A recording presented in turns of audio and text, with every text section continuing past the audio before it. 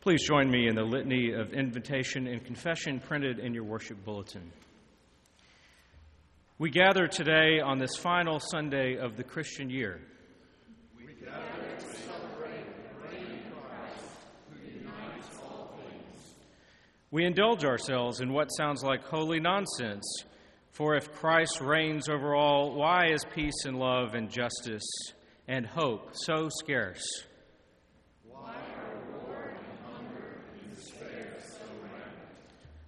We believe that the reign of Christ began as a small seed, quietly planted, and we believe it will one day reach full fruition. Forgive us, O God, for not living into this willful longing with our whole hearts, and forgive our compliance with evil. People of God, it is not our fate to bear heavy burdens of shame, or to strive to useless self-justification. God, who knows us completely, loves us completely. We are forgiven. Let us lift our voices in praise to God.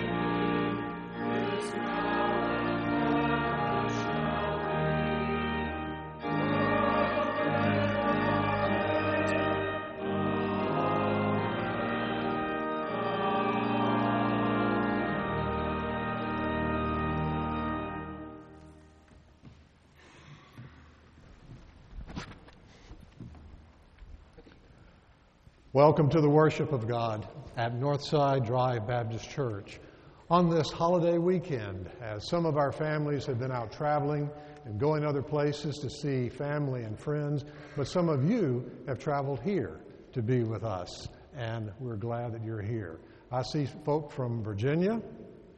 I see folk from the West Coast, from California, so welcome home to this place.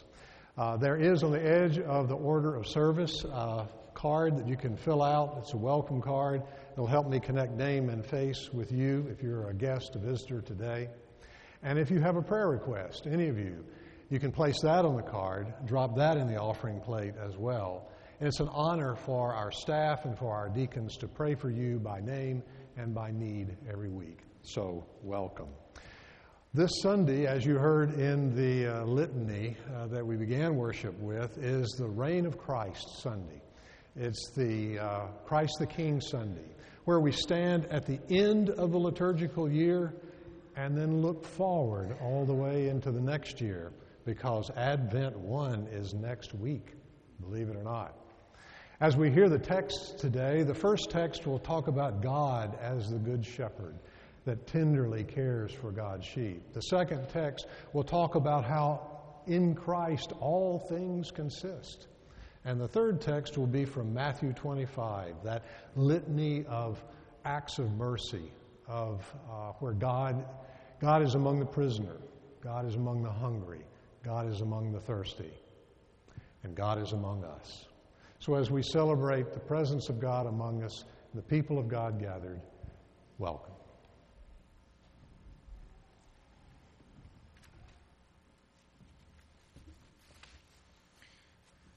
An Old Testament prophet preaches to God's people in exile. He speaks of God as a kingly shepherd feeding and caring for the sheep. A reading from the book of Ezekiel.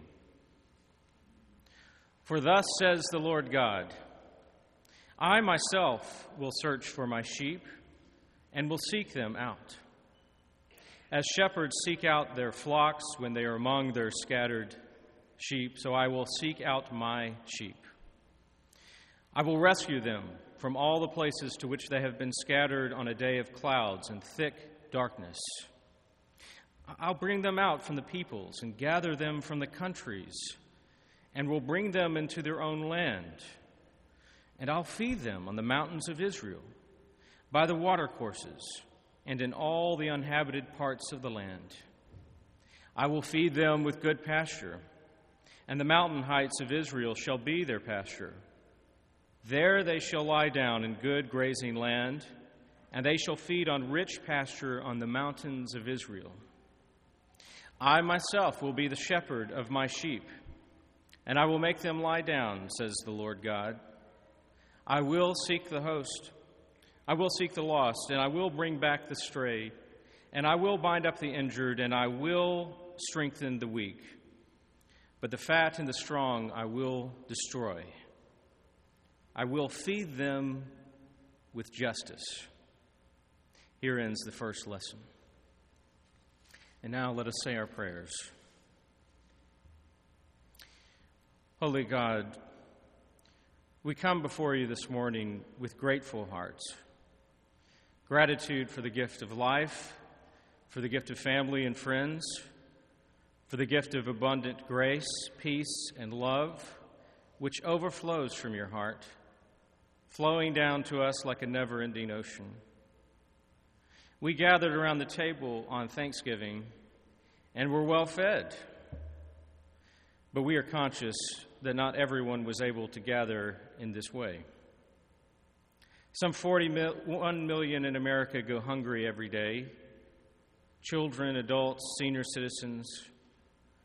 Around the globe, millions of children are malnourished. And as your holy word says, humans cannot live by bread alone. But without bread, no human can live at all. We pray for the day in which your kingdom will come in its fullness, when the last tear shall be wiped away. But God, until that time, stir in our hearts an insatiable hunger to serve the poor, to bring food to the hungry, to clothe the naked, to visit those in prison, to comfort those who are sick. And in that holy visitation, we hear the voice of Jesus. We see God in each person we serve as our neighbor. In each human service, we serve Christ our Lord. Holy God, on this Christ the King Sunday, on this last Sunday before Advent, we pray that you would end our violent arguments, our partisan wrangling, our finger-pointing animosity, end our rage and violence, end our fidelity to empire and human power. For seated above every ruler and authority and power and dominion, seated above every name is the one through whom all creation was made, the one who is head of the church, the one named Jesus, whom we call Lord, Savior, Messiah, King. The one who, while he was here on earth, taught us to pray, saying boldly, Our Father, who art in heaven, hallowed be thy name. Thy kingdom come, thy will be done, on earth as it is in heaven. Give us this day our daily bread, and forgive us our trespasses, as we forgive those who trespass against us. And lead us not into temptation, but deliver us from evil. For thine is the kingdom, and the power, and the glory forever. Amen.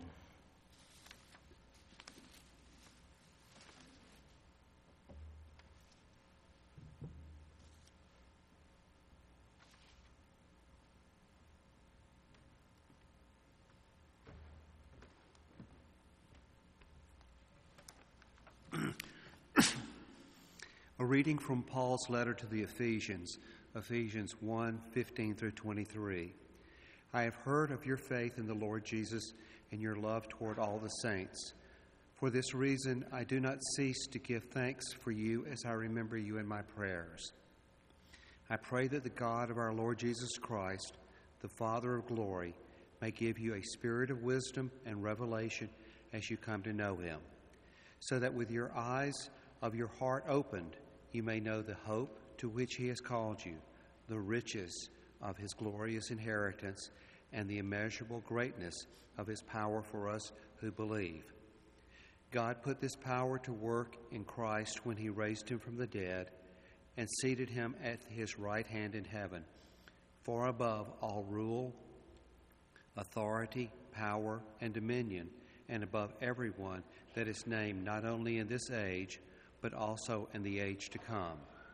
He has put all these things under his feet and has made him the head over all things for the church, which is his body, and the fullness of him that fills it all. Here ends the second lesson. Girls and boys, you can join us at the front.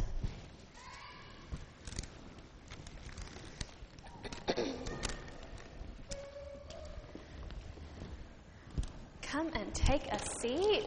And Pastor Daniel will take your offering.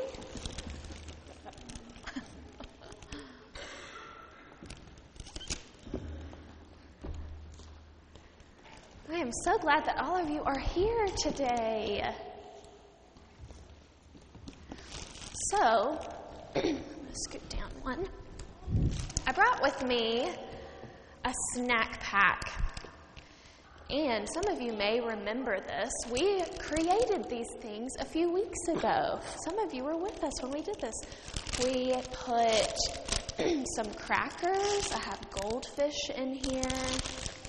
A juice box. Do y'all remember when we did that? And what did we do with them? What were we making them for? Other people. Other people, yeah. Who don't have food. Yes, that's exactly right, Barrett.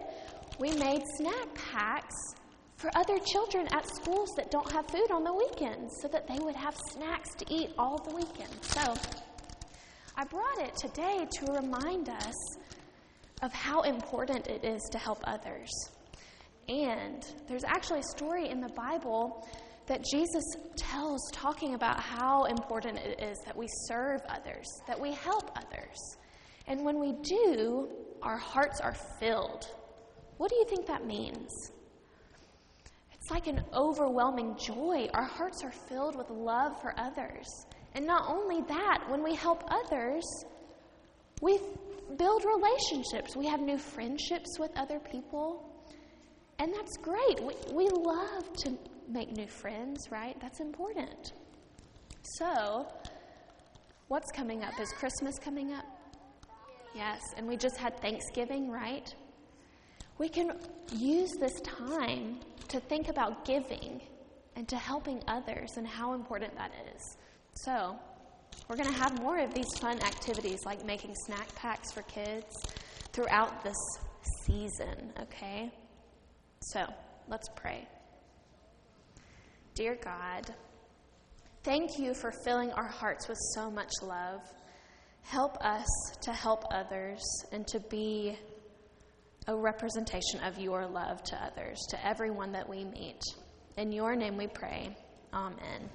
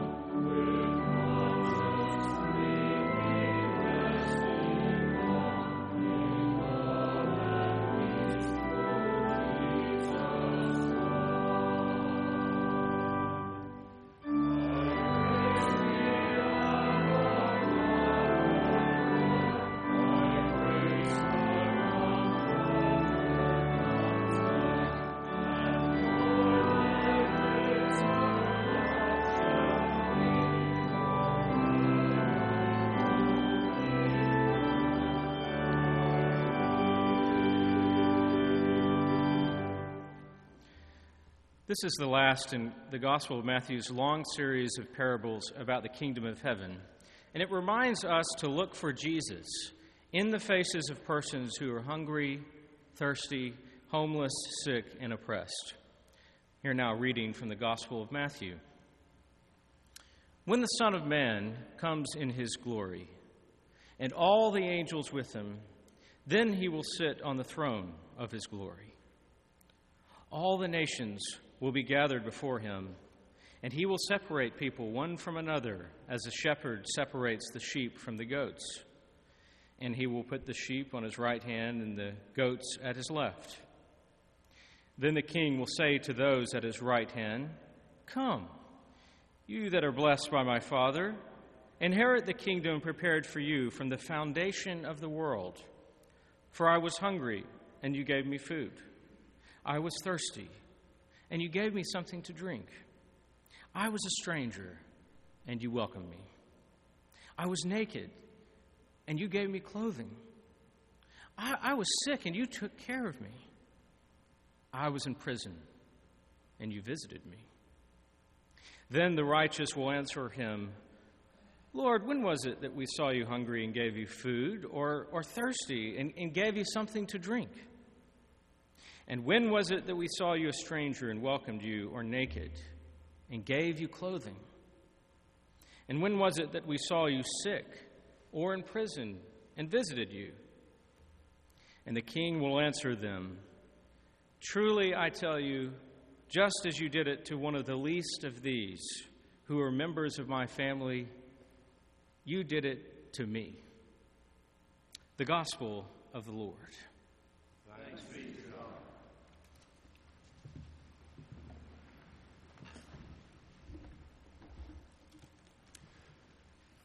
I want to preach on a line that came from the second lesson that we heard read today from the epistle, where the writer says to the people in Ephesus and the surrounding area that they are to see spiritually through the eyes of your heart. The eyes of your heart.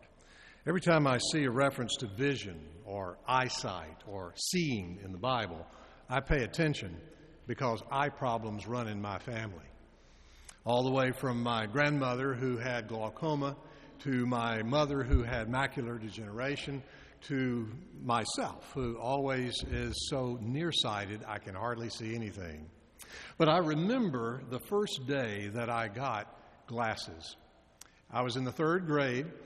My teacher had called my mother and said, "I don't think it's a discipline problem I have with James," though she didn't rule that out. "I don't think it was a discipline problem," she said, "but every time I'll pull out the flashcards, he gets out of his desk and comes and sits right in front of me, in front of the class. I tell him, go back to his desk, and he does. But by the end of the flashcards, there he is, sitting on the front area of the classroom again." She said, "I think he needs glasses." Well, a few weeks later, I was tested, all that kind of thing, and got my glasses.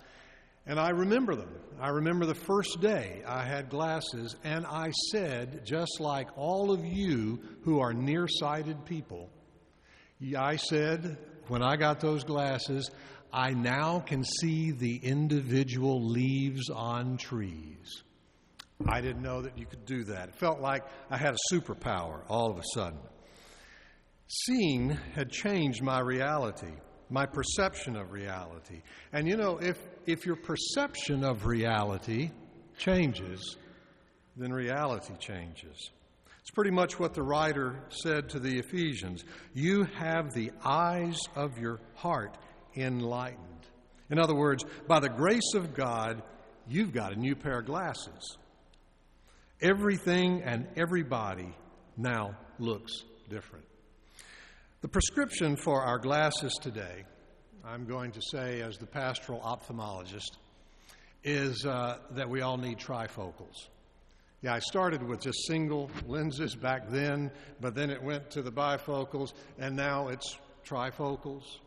Maybe that's what we all need today on this Christ the King Sunday, this Reign of Christ Sunday.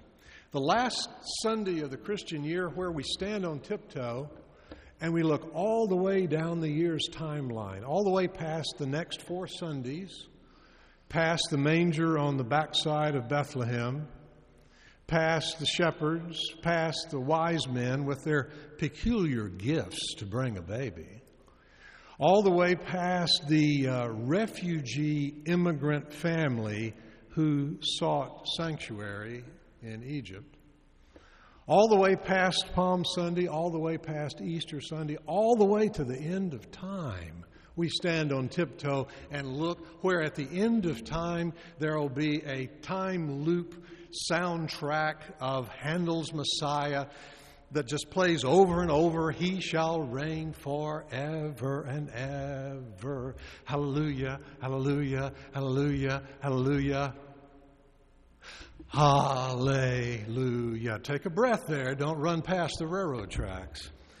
But all of eternity we will celebrate that. To be able to see that much on one day and in one sermon, we need to look with the eyes of the heart. That's what the trifocals will help us do. Help us see the God who is far away. Help us see God who is close up. And help us see God who is nearby. The first is the eyes of the heart see God in the far away, in the big picture. In today's Ephesians text, it says, God has put all things under Christ's feet, and the fullness of Him fills all in all. Here's how it sounds from the letter to the Colossians. In Christ all things were created, things in heaven and on earth, visible and invisible. And in Christ, all things hang together. Talk about magnitude and mystery. All things hold together. Now, here's a confession I have. And Ray, don't tell the people in Wisner, Louisiana, this for me. The confession is that to see God as king or potentate no longer works for me. I mean, don't tell them that in Wisner. They won't let me back. Both are concepts of God, but they're our concepts. God is bigger than our concepts and images.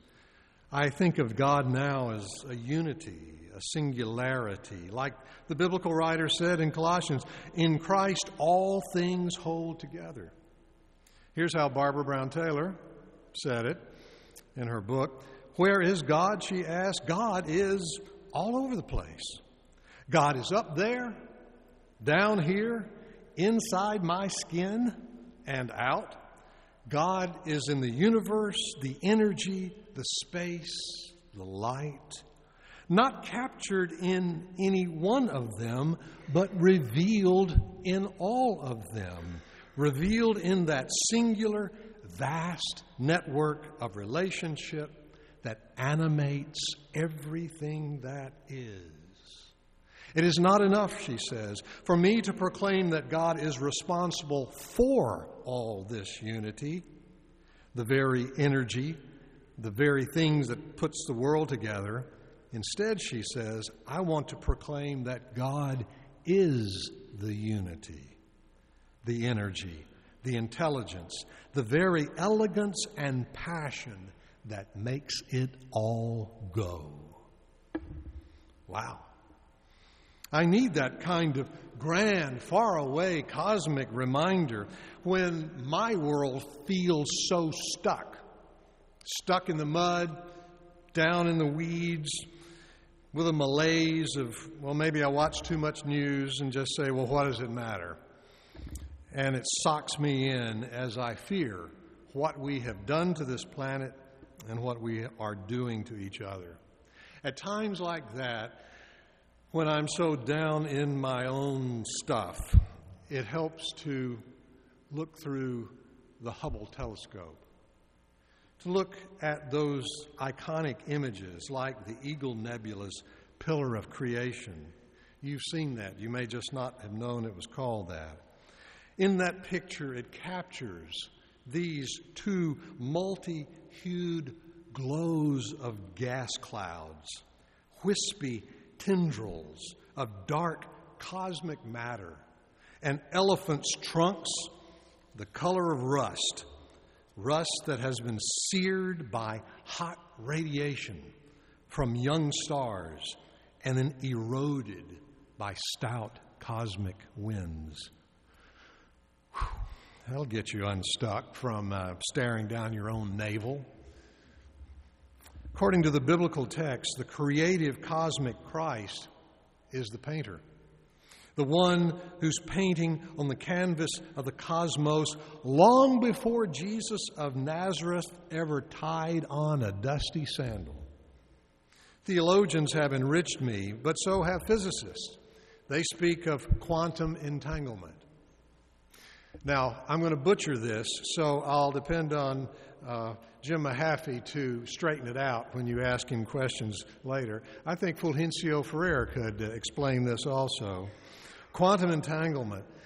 They talk about, these physicists say the strangest thing. They say that there are these things, these particles that are coupled together in pairs. And when one wiggles, the other one wiggles because they're coupled up. Now, distance doesn't matter to these particles. One could be circling your head right now, and the other one on the dark side of the moon. But they're connected, and you wiggle one, and the other one wiggles as well. They are entangled. They are in tandem. Franciscan theologian Richard Rohr says, well, maybe that's how prayer works. That in the force field of love between and among the Trinitarian God, we are included, as are our prayers, and that the healings and the forgiveness and the answered prayers happen somehow almost like quantum entanglement. Now, that's a lot to see and a lot to believe, but with the eyes of the heart, we catch glimpses of God at work even far away. Here's a second thing. We also see God at work up close. I'm bowled over by the close-up verbs that were in that first text from Ezekiel, as Ezekiel spoke of God and spoke for God. God is the good shepherd who promises, listen, let's see if I can count them, to search for my sheep, to seek, to rescue, to bring, to gather, to feed, to bind up, to strengthen. At least 8 action verbs that are as intimate as God's compassion surrounding you. Sometimes it's easier to have compassion for everybody else than it is ourselves. Some of you have found the writings of Anne Lamott very helpful here. She's a matriarch of self-compassion and reminds us that we can use our mirrors to make us continually feel bad. We say, if only, we should, we could, and we end up shunning ourselves and wrapping ourselves in shame. But God happens close up. This wholeness of God that is out there is also right around here. The wholeness of God wholly holds us, just like the shepherd holds Ezekiel's text. God's prevenient and pursuing grace is seen with the eyes of the heart as we see God up close as our breath. God's far away, but God is also close up. One other thing. Third thing is we see in the trifocals, God is nearby. Far away, up close, but nearby. Matthew 25 is the classic text that names the sanctuary of the sacred, and it is among the marginalized. The marginalized are not the mission field for us to fix. Rather, according to Matthew 25, they are the place where the holy hangs out. That is where we go find God. The hungry, the thirsty, the stranger, the sick, the prisoner. To love these is to love God. They and God are nearby. Now that must be pretty important, especially to those of you who help build this sanctuary, like you, Louise, because right back there is a doorway that contains one of those images. I was hungry and you gave me something to eat. That's the stained glass window in the door. This one over here is I was thirsty. You gave me something to drink. It goes all the way back by the sacristy, comes out over here. I was in prison and you visited me. In other words, the threshold of theology that we cross as we leave this place and enter that world is a sacred terrain. It's not that this is and that isn't, that is too. And we carry those images of mercy with us as we go. Daniel Hedrick and our missions committee have been composing this story. They put it together, and this is going to be available. It's the annual missions update for 2017. This picture is from right there in those faceted glass windows of some of our mission efforts. Here's a pair of forceps with some medical tape. Here's a hospital bed, and there's a tooth. You don't often see a tooth in a faceted glass window, but there it is. These, of course, are from the Honduras mission trip.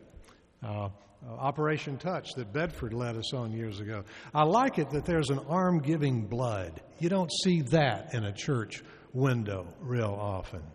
But it says to us and reminds us that the doing of missions is part of our own health and healing.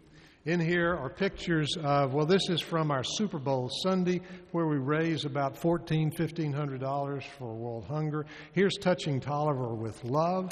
There's Susan. Look at there. It's Caitlin Cook-Furr introducing us to the Zeta family that she's been helping us love and tend to. There is Molly Harlan Aziz, who's there at the Stewart Center. Here's Dave Wooten and Barbara Atchley and the family that is working with us to build the Habitat home. All of these are our stories because spirituality requires practicality, and it's in our DNA that the nearby God requires our investment. I was asked to pull some of these values that we have and other churches have together in a prayer 2 weeks ago. The congregation that I used to pastor up in Northern Virginia has now called a co-pastor team. And they were celebrating and covenanting with the co-pastors. And they'd asked one former pastor to write a prayer for the co-pastors to pray. That was Mahan Seiler who wrote that. They asked another former pastor to write a prayer for the congregation, for them to pray. I was the one that was asked to do that. I reminded them and reminded God that they were doing what I did in the third grade, that I was putting on a pair of glasses, and that pair of glasses changed me. And the pair of glasses that Ravensworth Baptist Church put on were glasses of grace that changed them, their world, and me as well. I adapted a benediction from William Sloane Coffin, former pastor of Riverside Church in New York City. This requires the trifocals of faith, about the eyes of the heart to see the faraway God, the up-close God, the nearby God. It's sort of like an optical prescription. I give it to you. Take it and get it filled this week. Sloane Coffin said, God, give us the grace never to sell ourselves short, the grace to risk something big for something good, and the grace to remember that this world is now too small for anything but truth and too dangerous for anything but love. Watch for God this week. Far away, up close, nearby. Amen.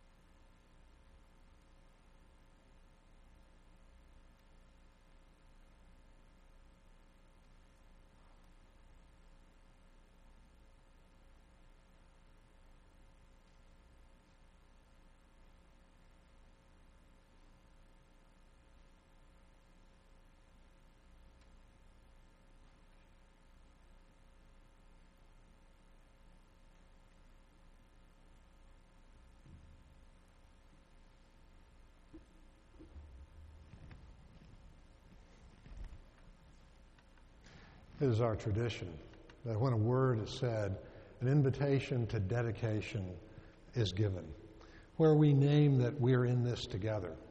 It's part of our quantum entanglement. We sing a hymn that helps connect the dots for us. Today's hymn text is a new one, but it's an old tune that you'll recognize. I particularly like the third stanza. It says, "As we worship, grant us vision, till your love's revealing light in its height and depth and greatness dawns upon our quickened sight." Let us stand together and sing.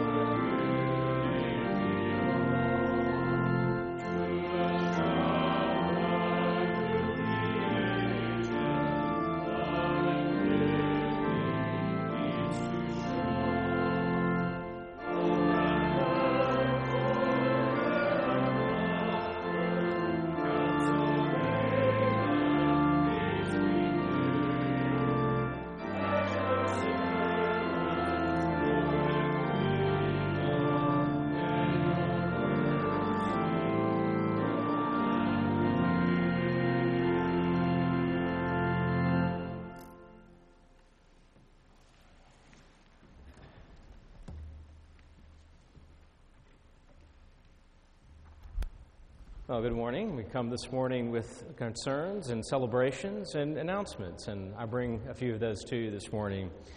Last week, we had a terrific time at the community Thanksgiving at St. Anne's. This was the bulletin that we'd placed around the church. We had an interfaith gathering of Vahavat Hakim and several other churches in the area. And there was a contribution by one of our very own, Greg Dwyer, who baked some goods that we ate of in preparation for our high-caloric intake Thanksgiving. So we had a lot to eat last week, and we had a delicious time together. James mentioned the missions publication will be available. There's a few copies in the narthex.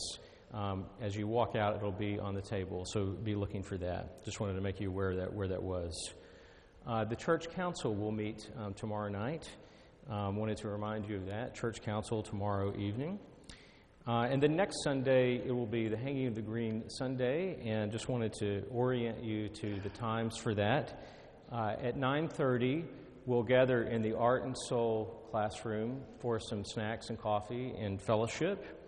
And then the service will begin at 9:45, and it will be a very child-friendly service. The children will lead us in that service at 9:45, and will be done by 10:25. So be aware of those time frames for next week, and looking forward to that.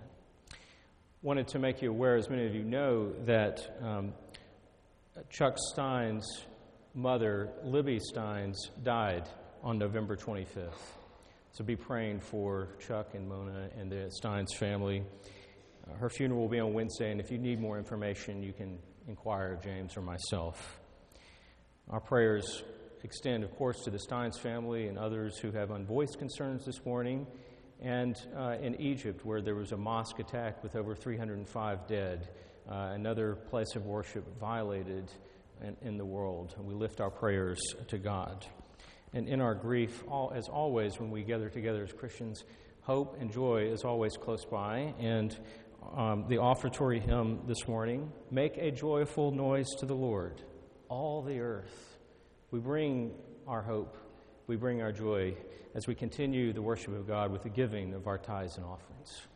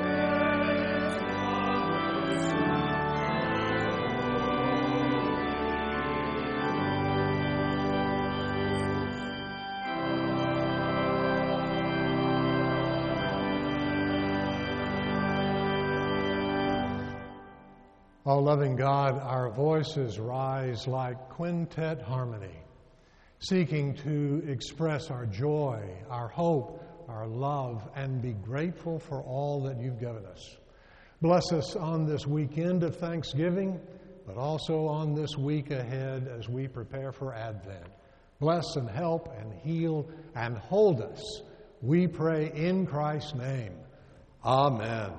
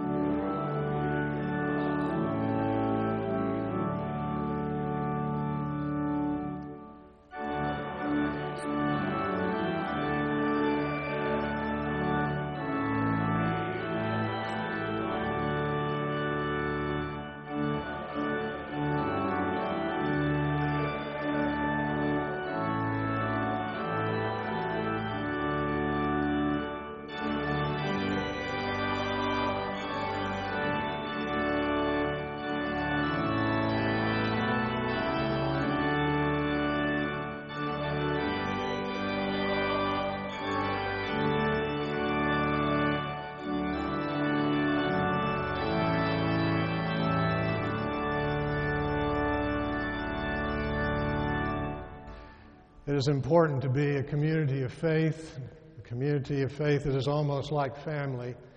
And anytime we have somebody that turns 100 years old this week, we have to tell them how much we love them. And that would be Dr. Radar Bjornard. Are any of the rest of you turning 100 years old this week, by the way? I mean, some of you feel that way. Some of us look that way. But Radar is turning 100 years old this week. And I wanted to say, we're going to thank God for God in a moment, but I want to thank God for you. For you have been an example of studious scholarship. You've been an example of a loving husband, and you've been an example of a good Christian, whether you believe that or not. That is what we believe. We've already sung Happy Birthday to you, so we won't have to do that again, do you think? No. I also give thanks for your humble humor, too. So, Radar and the rest of you, may the strength of Christ uplift you. May the comfort of the Holy Spirit surround you. And may the grace and mercy of God give you hope, give you courage this day and every day as we prepare to go in peace. Amen.